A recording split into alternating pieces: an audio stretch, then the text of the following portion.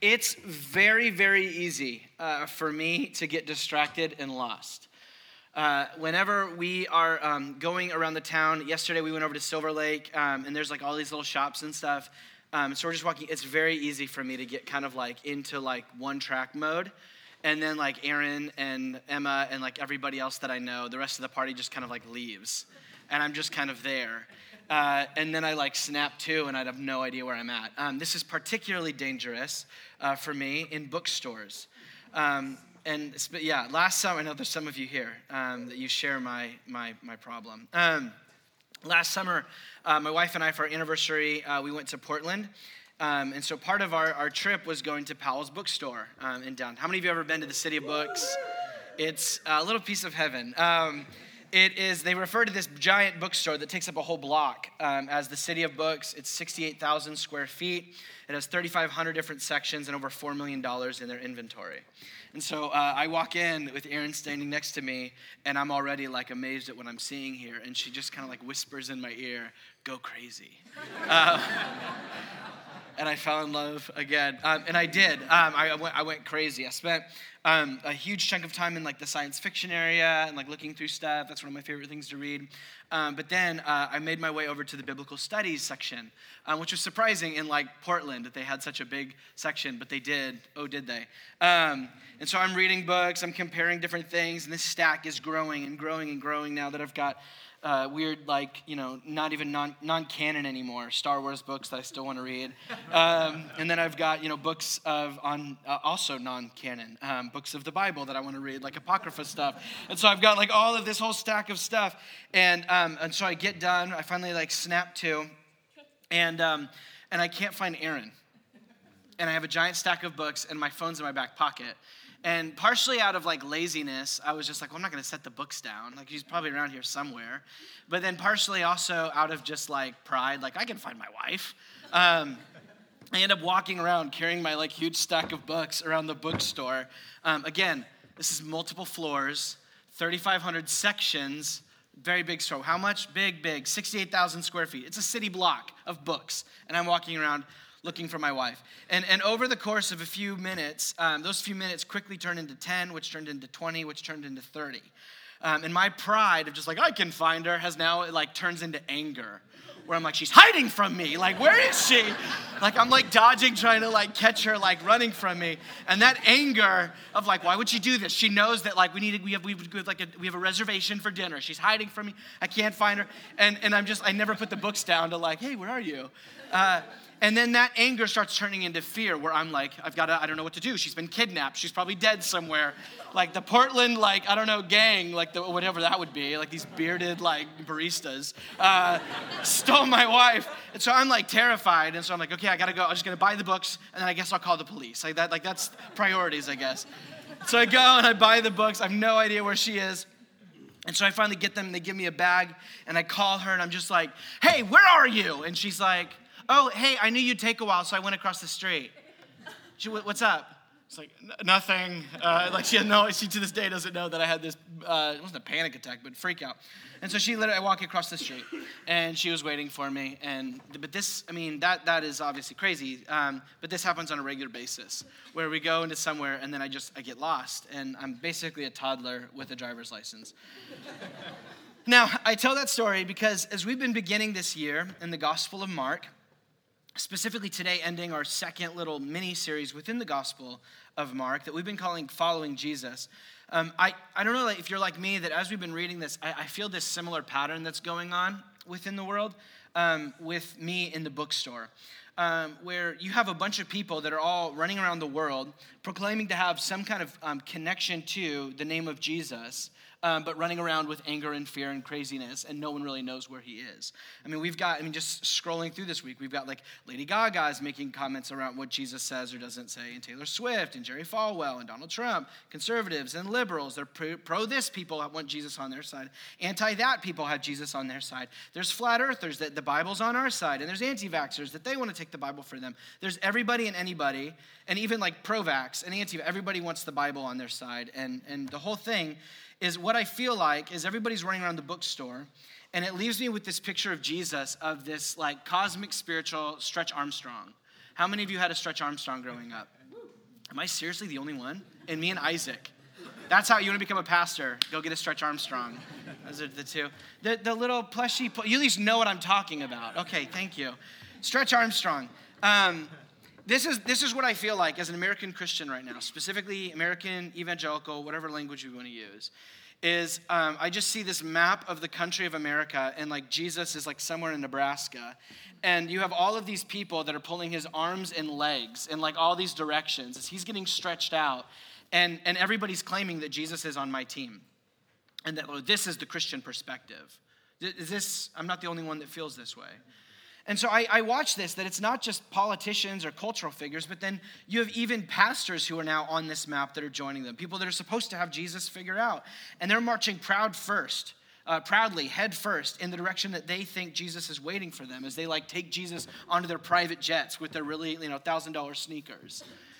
And I'm just left, okay, so what's going on here? And as I read over these things and I reflect on this, it's easy for me to get like fist clenching, teeth grindingly mad. And then I realize how I've got like Jesus in a headlock and I'm running with him like in my own direction as well. There's this just Stretch Armstrong Jesus is a very real thing that's happening within our country. And so it leaves those of us who genuinely want to follow Jesus kind of confused. Like which one of the Jesus people is the right Jesus people? And so part of the Following Jesus series, my hope has been in looking at the oldest gospel account of Jesus' life, is that kind of like me in Powell's books, is that I might put the books down and just call the person that I'm looking for. And just let them tell us where they are and where to find them and what it looks like to actually be on their side. And so for the past 3 weeks, we were in verses 1, 14 through 15, which we're finally done. But what you'll see is we'll see more of it. Is 14 through 15. One more time, I'm going to make you guys read this because this is the summary of everything Jesus has come to do. Where Jesus was preaching that the time is fulfilled and the kingdom of God is at hand. So repent and believe in the gospel. And so what we've been looking at for the past 3 weeks is in all these different ways how whatever we want to put on Jesus, at the center point of what he is about, is the arrival and proclamation of this kingdom. This is a royal message that Jesus is bringing, that he's not coming to make you necessarily feel better about yourself. He's not coming necessarily that these concepts of forgiveness or justification, the things that we all put at the front and center, Jesus' kingdom, my kingdom coming, this is what is at the center, this kingdom of God. And so this week as we continue and we look at the verses right after 14 and 15, we see what does it mean to repent and believe in this gospel? Because that's the question. I had coffee with someone within our church who's asking questions about following Jesus. And I think I'm there, but I'm not sure if I'm there yet. And his question was, so what does it mean to repent and believe the gospel? And I kind of stuttered and I basically just said, just wait a few weeks. So if you're here, this is for you. But the question is for all of us. As we hear Jesus' kingdom is coming, what does it mean to repent and believe? And that's where we're at today. And so why don't we look in verses 16 and 20 of chapter 1. And what we're going to do is we're going to read that, and then we're actually going to jump over to 13 and 14 of chapter 2 as well. At the end, we'll see why we put these together. But we're going to read both of these, and then we'll get into it. We'll begin to kind of hopefully pull Jesus' appendages away from everybody and let Jesus speak for himself. Sound good? Okay, 1:16. Let's read this together. Where Jesus, it says he was passing alongside the Sea of Galilee. Okay, can we do a timeout? 5 minutes for those of you that feel like you're an agnostic when you wake up in the morning like me. Remember that? You with me? 5 minutes, it's going to be worth it. Has nothing to do with the sermon, but it's so good. And if this doesn't work, I'll never do it again. But I feel like, okay. Alongside the Sea of Galilee. There's a whole sermon here that we're not going to do, so you're going to give me 5 minutes, and then we'll go back to the discipleship stuff, okay? Alongside the Sea of Galilee, there's this thing that Bible scholars call, and not even just Bible scholars, but scholars of ancient writings, they call them unconscious evidences of reliability. And what that means is that sometimes when you read ancient documents, there are, in the ways that they're actually writing, ways that they're making claims that this is a reliable historical document without making claims that it is, just by writing. It exists out of a context that then you go, oh, look, it's real. And according to what's going on here, this being alongside the Sea of Galilee, Mark referring to it as the Sea of Galilee is evidence of it belonging to the perspective and the eyewitness account of someone who would have lived in that time around Jesus. It would have actually been like that. So the best example I can think of is I was driving across the Bologna Creek earlier this week. And if I was talking to someone and I was saying, I'm driving over the Bologna, they would have had a completely different picture in their mind if they were from like Missouri or Oklahoma, right? A creek is a river. That's not what the Bologna Creek is. That's cement. In the same way that when we read the Sea of Galilee, the sea, it's not a sea. It's a very small lake. If you've ever been to Lake Tahoe, it's smaller than Lake Tahoe, and you can see the other side of it, and you can see down the whole length of it. And so who calls it a Sea of Galilee? Only people that lived there. Everybody else in the world, when you read their writings, they don't call it the Sea of Galilee. They call it a lake because it's a lake. Even Luke in his gospel, he refers to the Sea of Galilee as the lake. And so even what you have within this is what Bible scholars would refer to as an unconscious evidence of authentic of reliability. That this is an authentic document coming out of an authentic context with eyewitness accounts. Because you don't call it the Sea of Galilee unless you're one of the fishermen, specifically Peter, who's about to be introduced, who we know was with John Mark when this gospel was being written and helping giving the eyewitness feedback. He would have referred to it as the Sea of Galilee, and Mark would have just kept writing. So if you're like me and you wake up an agnostic most mornings, this is helpful. What we're reading here is not just made up hundreds of years later. This is existing within time. So if that didn't work, we'll never do that again. But hopefully that helped for some of you guys. So let's get back into discipleship stuff. Passing alongside the Sea of Galilee, this is Jesus. Jesus sees Simon and Andrew, the brother of Simon, which is funny. He could have just said his brother, but Simon, and the brother of Simon, Andrew. And they were casting a net into the sea, for they were fishermen. I don't know, again, Mark is so helpful for us. Why else would they be casting a net into the sea? For they were architects. For they were fishermen. And Jesus said, hey, follow me, and I'll make you become fishers of men. And immediately they left their nets and followed him. And going on a little further, he saw James, the son of Zebedee, and John, his brother, who were in their boat, and they were mending their nets. And immediately he called to them, and they left their father Zebedee in the boat with the hired servants and followed him. And then jump over. Let's look for one more calling in 2:13 through 14. It says, he went out again beside the sea, and all the crowd was coming to him, and he was teaching them. As he passed by, he saw Levi, the son of Alphaeus, sitting at the tax booth, and he said to him, follow me. And he rose and followed him. Let's pray. Father, I feel overwhelmed with how much goodness there is in your word, that I just get to be overwhelmed at times. And so I pray that you would help us to find what you're calling us to today. Help me to be clear. Help our hearts to be available and open to what you might want to speak to us. But God, my prayer is that for each and every one of us today, that we might contemplate what it is that we are following. And that we might see your son as the only thing worth following. In your name we pray. Amen. So whenever you read the Bible, it's good to ask lots of questions. Things like, the Sea of Galilee. It can lead to lots of fun stuff like that. But when you read through this, one of the main questions that comes out to me in first reading it is, why do all of these people just get up and leave what they're doing? Do you notice that? Like, that Jesus walks in and he's like, hey, you, come with me. And they're like, okay. And they just leave dad. Right? Or while they're pulling, I just imagine them fishing and they're bringing in fish, right? And there's 7 of them all working together and there's 2, okay. And they just leave the other guys to scramble for it. Or Matthew, he's sitting down at work and Jesus you, me, let's go. And he's all right. And he just gets it. Who leaves work like that? If someone came to your house and just open the door and it's this Jesus guy standing there, come with me. Where? Who are you, right? Why would I follow you? Or if they showed up at work, you're at work and somebody just walks in you've never seen before and he's kind of looking at you. And you're just come here. No, man, I'm not going with you. And yet these 5 individuals, and we would go on to be 12, and then even more men and women outside of the 12 disciples, that Jesus says, follow me, and they just get up, they leave everything and follow him.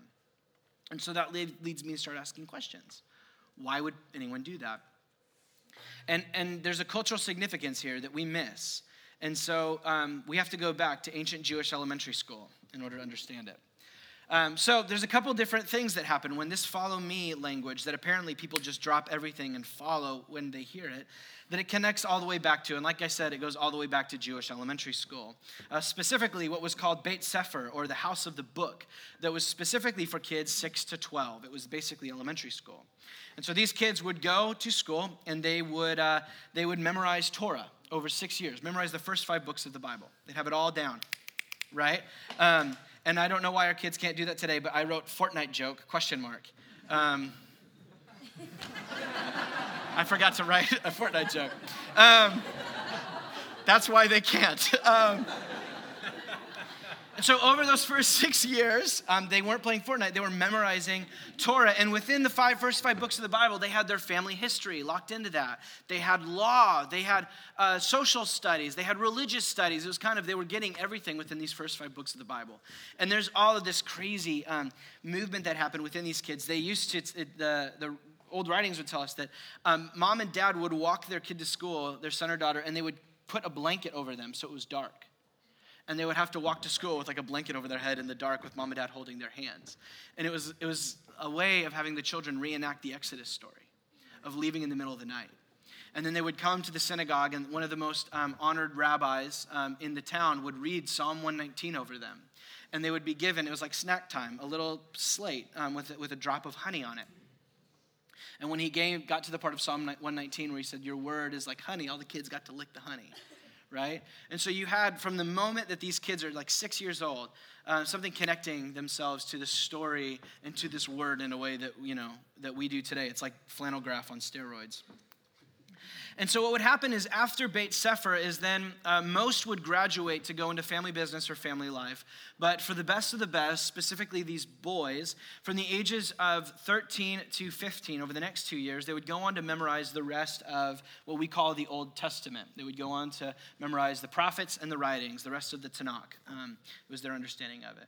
And so at the time that while they were doing this over these 2 years, memorizing the rest of the Old Testament, they were also working with dad of what the family business might be. So if it was Peter, I'm learning to be a fisherman, or for Jesus, working with Joseph to be a stonemason or a carpenter is how we translate it, or for Paul, learning how to tent make. And so what would happen is they'd be learning the family business, and then when that's done, most of them would then at that point transition into the family business.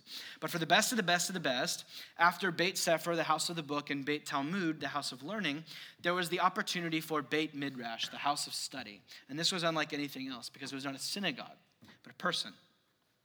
Boys would then go at age 15 to go and seek out a teacher, a rabbi. They would go find out a rabbi whose teachings they loved, who they wanted to basically study under and become. And they would go to this rabbi and they would say to him, I want to be your disciple, or the Hebrew word is talmidim, so let me into your Beit Midrash, let me into your house of study.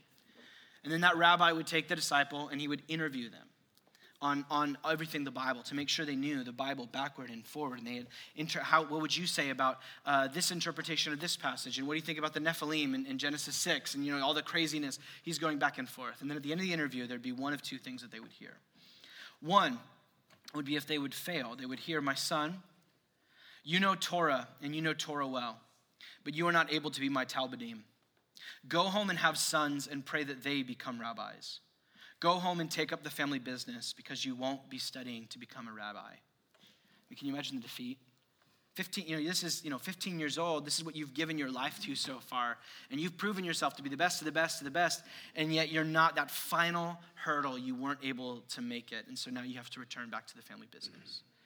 The amount of defeat that would be felt within this, for some of you, you felt that before with your dream job being lost, or, the college application going out and then not hearing back. To hear, go home and hope your kids become rabbis. But for the best of the best of the best of the best, the rabbi would say, come, follow me. For the next 15 years, you'd be invited to follow this rabbi, and you would have 3 goals in your time with this rabbi. The first goal, you'll see it behind me, was to be with your rabbi. You would follow your teacher. You would live with him, eat like him, eat at the same times as him, eat the same things that he ate. You would go to bed at the same time that he did, wake up at the same time that you would do. You would travel together with him. You would go everywhere that they went. You would watch him, listen to him, see his words and his teachings. You would be with him at all times of the day. There was a blessing that parents would regularly put on their kids as they went off into their 15 years of following a rabbi that was, may you be covered in the dust of your rabbi. The idea is that as your rabbi's walking around all day, kicking up the dust, you've got to take a shower at night because you're covered in the dust that your rabbi's been kicking up. The first goal of the disciple of the Talmudim was to be with their rabbi. The second was to become like them. To become like them, that you would embody and take on the way that they read the Bible, take on the way that they saw the world. You would pray like they do. You would sing like they do. Their mannerisms would be your mannerisms. Their tone would be your tone. You would become a copy of them. You know, the 21st century, we put such a high emphasis on becoming yourself. In the first century, the emphasis was on becoming somebody else, specifically your rabbi. The whole goal was to pay attention, to perfectly copy your rabbi. There's even one story of a dedicated disciple named Akiva. And I love this. You can go read this this week. Akiva followed his rabbi into the bathroom to make sure that he was copying everything. And so he writes down the 3 things that he learned from watching his rabbi go to the bathroom. And there's it's awesome. You can read it online. It's real. I'm not kidding with you right now. Everything to what direction he was facing and how he took his garb up. It's awesome. Go read it. The whole point is for Rabbi Akiva and for all of the disciples is to copy your rabbi. Everything about them would become you. And then finally, after being with them and becoming like them, that year 15 came around, you would go to do what your rabbi did. You would literally become this embodied version of your rabbi in a different synagogue, or you would be a traveling teacher like your rabbi. You would continue what was referred to as your rabbi's yoke, their teaching, their interpretation of Scripture, their way, and who they were. So you would have generations and generations of copies of rabbis going all the way back, copying specific interpretations. Before the internet, this is how you copy and pasted your teachings. You'd put them in a person and then send that person out into the world. And so here's, when we come back to the question, why did these guys drop everything? When these fishermen hear a rabbi walk up to them and say, "Follow me," they are hearing on par with what would be a full ride scholarship. The best job opportunity you could ever hear. Glory, honor, prestige. And the rabbi is like, "Follow me. I don't care about your grades. I don't need to see your GPA. You don't need to prove. Come with me. Come be my disciple. Be my Talmudim." And they would then, all 12 of them, when it was all said and done, and even then many more men and women with those 12, would be tasked at the end of, you can just flip over if you want to read it, in the end of Matthew. After Jesus is resurrected, he gathers up his disciples.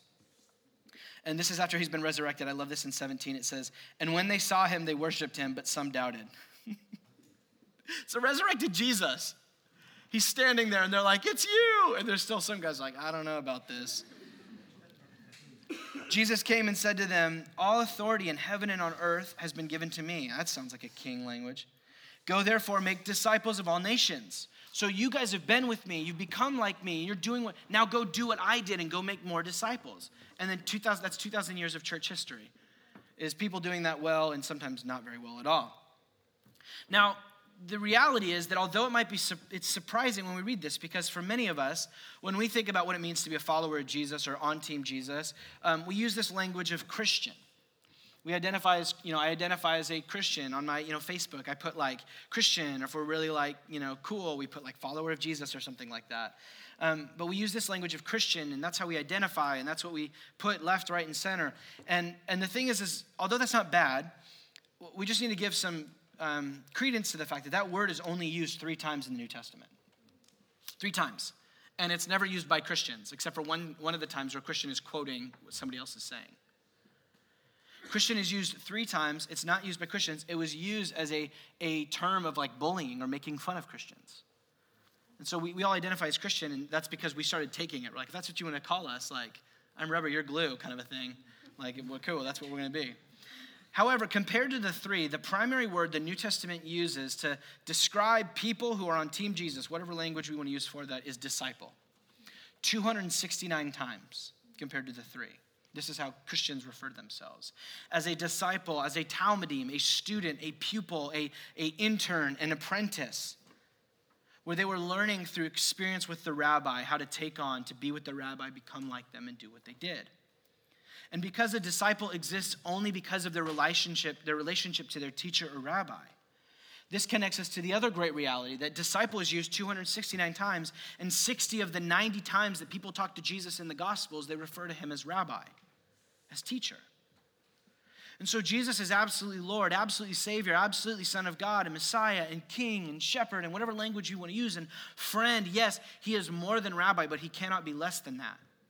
And so for many of us, we've missed out on discipleship, and we missed out on Jesus as rabbi. But the reality is that this is the heart of discipleship. This is the heart of Christianity. This is the heart of what Jesus came to do, was to make disciples. That's what he's calling us to. In the absence of discipleship in many of us, our understanding of this Jesus thing is what Dallas Willard called the great omission from modern Western Christianity. We have millions of people, to go back to the beginning. We've got the Stretch Armstrong Jesus. Millions of people all running around and proclaiming devotion to Jesus. But like me in the city of books, they're mistaken about where he actually is and where he wants to meet us. The call of Jesus to repent and believe the gospel is a call to become my disciple, to follow me. And so the greatest need in your life and in my life and throughout our world today is whether or not those of us who identify as followers of Jesus will in fact do the very thing he's calling us to be, which is his disciples. We have entirely too many people, and I'm right in the middle of it all, that we are exerting our strength, pulling on Jesus to conform him into what we want him to be. The terrifying reality is that it's a reversal of discipleship is what happens within many of us. You see, many of us, we come to Jesus, and not with the idea that I'm going to follow him, I'm going to be with him, I'm going to become like him, I'm going to do what he did, but we come to Jesus and we say, you're going to be with me, you're going to become like me, you're going to do you're going to become my disciple, Jesus. And so the reason that's what happens when the Stretch Armstrong thing is happening is Jesus doesn't speak and say, you guys follow me. We have all these people that want to take the Jesus name, take the Jesus guy, but really in the way that we see fit. The terrifying reality of this is where we miss out on Jesus all the while having his name on our lips almost every single day. Dallas Willard, to quote it and just say again what I've just said, he says, the greatest issue facing the world today, with all of its heartbreaking needs, is whether those who by profession or culture are identified as Christians will in fact become disciples, students, apprentices, practitioners of Jesus Christ, steadily learning from him how to live the life of the kingdom of heaven into every corner of human existence. For Christians, the great question today is, are you following Jesus, or are you insisting that Jesus follow you? Similarly, for those of you that are here that you don't identify as a Christian, and so your whole thing is, I don't need, the disciple thing. I would just say there's a couple of different realities that I would invite you to weigh through. One of them is the reality that we as human beings are made up of three buckets, as it were, in which we pour ourselves, of meaning, freedom, and community. And this is like, I don't know why I opened up. This is such a can of worms, I'm sorry. But freedom, community, and meaning. And when human beings are healthy, we have a good amount of ourselves dispersed into each one of these. Freedom, meaning, and community. When we get unhealthy is when we place more in one of these than the others. And in doing so, then it's like we become malnourished. And we live in a culture, to quote Australian pastor Mark Sayers, he says that we are drowning in freedoms, and we are thirsting for meaning. And what he means by that is that in the midst of those three buckets of community, freedom, and meaning, is we have poured everything into freedom, and then we're surprised that we don't have relationships. We're surprised that we don't have meaning in our lives. Because meaning comes at the expense of freedom. Community comes at the expense of freedom. And so the whole question is you don't want to be a disciple because you don't want to give up your freedoms. What I'm saying is you're actually not sacrificing your freedom. You're sacrificing meaning and purpose for your life. Because freedom does not give you what you want. And so the invitation of Jesus is maybe just trust him and learn to follow him, to give up some of that freedom and find community and meaning in the process. There's a whole thing more than we can do. But to bring this back, the invitation for each and every single one of us, whether we have been insisting Jesus follow us and doing the Stretch Armstrong thing, or or if we've been insisting that true life is found in really, really drowning in freedom, but an absence of meaning and community. To come to Jesus is to allow ourselves to become his disciple, to truly hear his words, follow me. To be with him, become like him, and do what he did. And so what does this look like? To be with Jesus, to become like Jesus, to do what he did. Let's just look at each of these three, and then we're going to end by showing how Jesus is unlike any other rabbi. But first, how he is like a rabbi. Jesus invites us to be with him, to live in the presence of God, to live in the presence of Jesus, to draw our attention to him being with us through his Spirit throughout the week. In fact, so central to this for Jesus was this is our next teaching series as we continue in Mark's gospel, moving from following Jesus to now being with Jesus. Because this is the central thing that all of Christianity emerges from, or following discipleship is being with Jesus. If we're trying to become like Jesus and do what he did, but we're not spending any time with him, that's going to be difficult. And so we need to be with Jesus. This happens in a couple different ways. One of them is on Sundays when we're gathering here with one another in the presence of Jesus. We're what we call being responsible family members, that this is our Sunday gathering. I mean, throughout the Gospels, Jesus continually shows up at synagogue. If anybody could skip church, who do you think it was? Right? Bible memorized, right? Like, oh, you guys are singing to God. I am like one with the Father. And yet Jesus is regularly showing up and attending in synagogue worship. To be with Jesus is to gather with his people, to sing songs with him. Throughout the rest of the week, though, is where many of us find ourselves starving to be with Jesus. And it's possible to live this way. To live with the presence of Jesus with us on Monday through Saturday and throughout our week.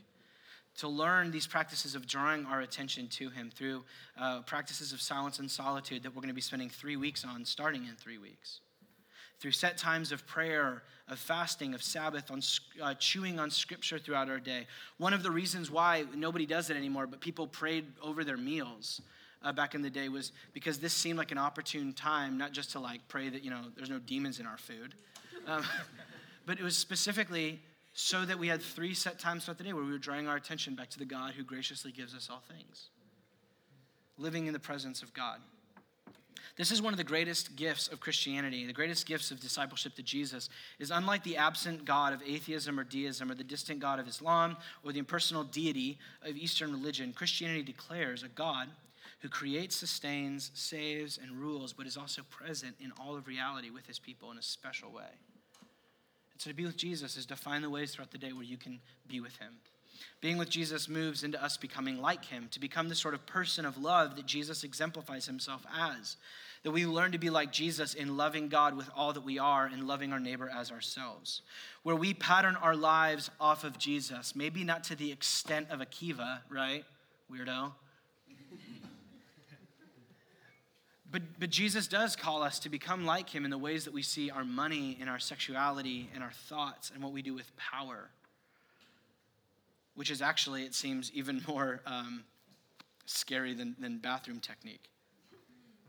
The question is, how do we change? How do we come like Jesus? You could divide it up into saying that we become more like Jesus through truth, practice, community, and all 3 of those things being saturated in the Holy Spirit, not through determinism, which is what many of us think we become like Jesus through. We become more like Jesus as we expose ourselves to truth, where like Jesus, we dedicate ourselves to the story of Israel, to the scriptures, meditating and listening and studying and applying them. From these scriptures, Jesus found his identity and who he was and what he had come to do. And the same is true for us, that we commit ourselves to what it means to become like a true human in Jesus is by studying the scriptures. If you're looking for a place to start, Matthew 5-7, the Sermon on the Mount. Seeing Jesus' teachings on not only identity of who we are as God's people, but ethics and prayer. We also become more like Jesus, not just through truth, but through practice.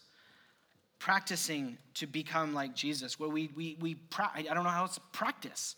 Like learning to play an instrument. We try for a season, just what would it look like to live more simply, to live more generously, to live more slowly and presently to what's going on, to take on a posture of justice and care. I was having dinner with a person in our church this week who was talking about how over this year they're taking on the practice of trying to not just read the Sermon on the Mount, but memorizing it.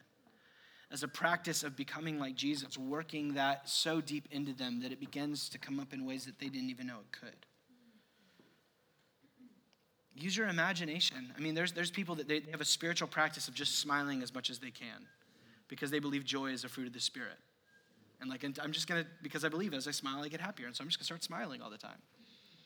People that take on little practices of slowing, choosing the slowest lane of traffic, getting in the longest line at the grocery store, simplifying their lives, learning how to be gentle. There's people that they see it as a spiritual practice when there's a bug in the house, not to kill it, not out of inherently anything crazy about nature, but simply because of the slowness that it takes to watch and to take in this moment that's happening here. And so we change from truth, we change from practice, and we change when we find ourselves in a community of other disciples, where we are responsible family members, asking ourselves and asking one another, who am I becoming? And allowing others over time to see and name and encourage and exhort those things within us. This is how we change, when all of this becomes saturated in Jesus. I mean, if you go back to Mark 1, when Jesus says, follow me, he doesn't just say that to Peter, right? There's no Batman Christians. There's no Batman disciples. He says, follow me, y'all, follow me, you, all, plural, follow me. A community of people that are working to follow Jesus with one another. And he says that I will make you become. Jesus does this work through the Spirit. I mean, the reality is this is the thing. Most of us, we look at Jesus' example and the way that he walks, and we go, yeah, there's no way I could be like that. And so we settle for kind of just Jesus being like the guy up in heaven who likes me sometimes and hopefully likes me when I die. When discipleship means that Jesus is desiring to bring far more than that into your life. And so the reality is that as we be with Jesus, we can actually end up becoming like him through his empowering work of the Spirit, through practice and through community and through hearing truth, that like learning to type, that took me semesters to get QWERTY down. Why isn't ABCD? It's QWERTY up here. Took forever. And now over time, I can write without even looking at the keyboard. And most of you right now, you could put your hands out and you could start typing without even a keyboard being there. The reality is that practice and truth in community, Jesus is not content with just you waiting for him to come back. The kingdom of heaven is at hand, he says. And so finally, when we become like Jesus after being in the midst of being with him, it leads to us doing what Jesus did.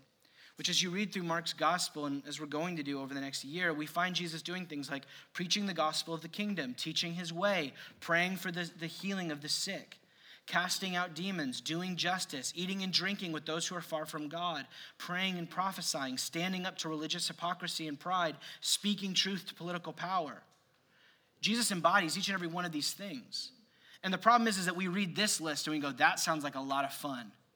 And we try to go do what Jesus did without ever being with him or becoming like him. And so Jesus says, be with me, become like me, and then let's go and let's the kingdom is at hand. And so Jesus, in the passage that we're talking about, he doesn't, what does he say? He says, follow me and I will make you become fishers of men. Which again is another question when you're reading. What? Did you ever read that and think that Jesus hit his head or something? Like, follow me and I will make you people fishers. He's watching them fishing. What's going on here? Jesus is using language, obviously, that they would understand. He doesn't say, follow me and I will make you the eschatological representatives of the inaugurated reign of the cosmic king, right? He could have, but he says people fisher. He's using language that they understand and also using language that they would have understand as Jews. Of Jeremiah in chapter 16, he talks about the day when God is going to come as king and he's going to send out his fishermen who are going to go out and bring people. And Jesus, even more than that, when you read through the Old Testament and you see the waters as a regular symbol of chaos, what Jesus seems to be getting at is this prophesied moment where the king would come and God would send out people to bring people out of the chaos and destruction of this world into his kingdom, that's what's about to happen. This picture became so true that this is what many would see as Jesus saying being fishers of men is a connection to what the practice of baptism would be like. It looks like the pastor's fishing for people. Like if you walked into a room and somebody was already underwater, right? And they baptized, you pull somebody up and they're flailing around. You're fishing for people, right? Is what some people have put in there. That one's free. And here's the reality is this is where the turning point happens, where what Jesus has come to do is so different than any other rabbi. So if you fell asleep, that's okay. This was a fire hydrant. This is the moment that you can't miss. Jesus is more than rabbi. He's not less, but he also is more than rabbi. Because what Jesus has come to do is not just to bring what he says an interpretation of the scriptures, but actually its fulfillment. Jesus comes not just simply to have an interpretation of how to read the Bible and how to obey God, but actually the acknowledgement that something new is breaking into humanity, what he calls the kingdom of God, that it is at hand. And Jesus comes not just to make fishermen, people that go into the chaos of the world to bring people out, but he himself does this. He jumps into the chaos of this world where he's meeting, where we're going to see in the following weeks, with the sick, with people that are oppressed by this spiritual evil, with injustice and corruption. In himself, he casts himself into the brokenness and chaos of the world, and then brings himself in, and with this net of discipleship that the kingdom is at hand. There's another world coming. Follow me and learn how to belong to that world that I'm bringing. You see, Jesus was different than any other rabbi for so many reasons. The first is every other rabbi, when we talked about this, that, come, let me into your bait, midrash. Let me in. Let me be your disciple. You see, the difference with every other rabbi was that they had to be sought out. The disciple, you proved yourself. You were the best of the best of the best. You literally memorized the Bible. Proved yourself to be the best. And then you were allowed to go find your rabbi. What we find in Jesus is this kind of rogue rebel, go against the way everybody else does it, rabbi, who he's walking around and he's saying, he's the one that's seeking out the disciples. He's not calling for them to seek out. And even more than that, the people that he calls to be his disciples are not the best of the best of the best, but the ordinariest of the ordinariest, which is a word apparently. I wrote it in my notes this week and I didn't get the red line, and so I learned a new word this week, and it's ordinariest. Jesus is calling for disciples who are not the best of the best of the best, but fishermen. And not only the most ordinary, but also the worst of the worst. In Matthew, this tax collector, preying upon his people, taxing more than he needed to put some of it in his pocket. A representative for Rome who has its boot on his own people. Jesus is not calling the best of the best, the people that have the Bible memorized. He's calling the ordinary and the worst of the worst. And he's saying, you're the sort of people that I want to be with. You're the sort of people that I want to have become like me. You're the sort of people that I want to send you out to do what I did. The second way that Jesus is different than any other rabbi is that he's not simply bringing an interpretation of Scripture, like I said, but a royal announcement. You can read all the writings of all the other Jewish rabbis, and it's all takes and commentaries on Scripture. And it's really good. Some of it's weird. Some of it's very weird. Some of it's really cool. Jesus is not bringing commentary on Scripture. He's saying that he's bringing a royal announcement of a kingdom that is at hand. That something is breaking into the present from the future, and he's inviting people to be a part of that with him. And the third way is that this kingdom is going to be inaugurated not just through this royal rabbi or this rogue rabbi, but also through this redeeming rabbi who does for humanity what it cannot do itself. That we cannot jump out of the chaos of this world, that we cannot become the best of the best of the best. And so what we do is we just settle for making Jesus look like us. You see, the reason why you tell Jesus to follow you is because you really don't feel like you have it in you to be that. And so instead of going to Jesus and asking him to give you the Spirit, something that could transform you, what we do is we settle for making Jesus look like us. And the reality is that what that does is that cuts the cross down at its legs and says that we don't actually need a Jesus who redeems us so that we can be more than we are. A Jesus who can save us from what we are. And then finally, Jesus is not just this redeeming rabbi whose death does what we cannot do for ourselves, but this resurrected rabbi. That to follow him, when Jesus says, follow me to each and every one of us, is not just a way to follow his way of being, but also where he's going. Which in his resurrection is that we're following him into our own resurrection. This resurrection of a world where death reigned, that now life is all that there are.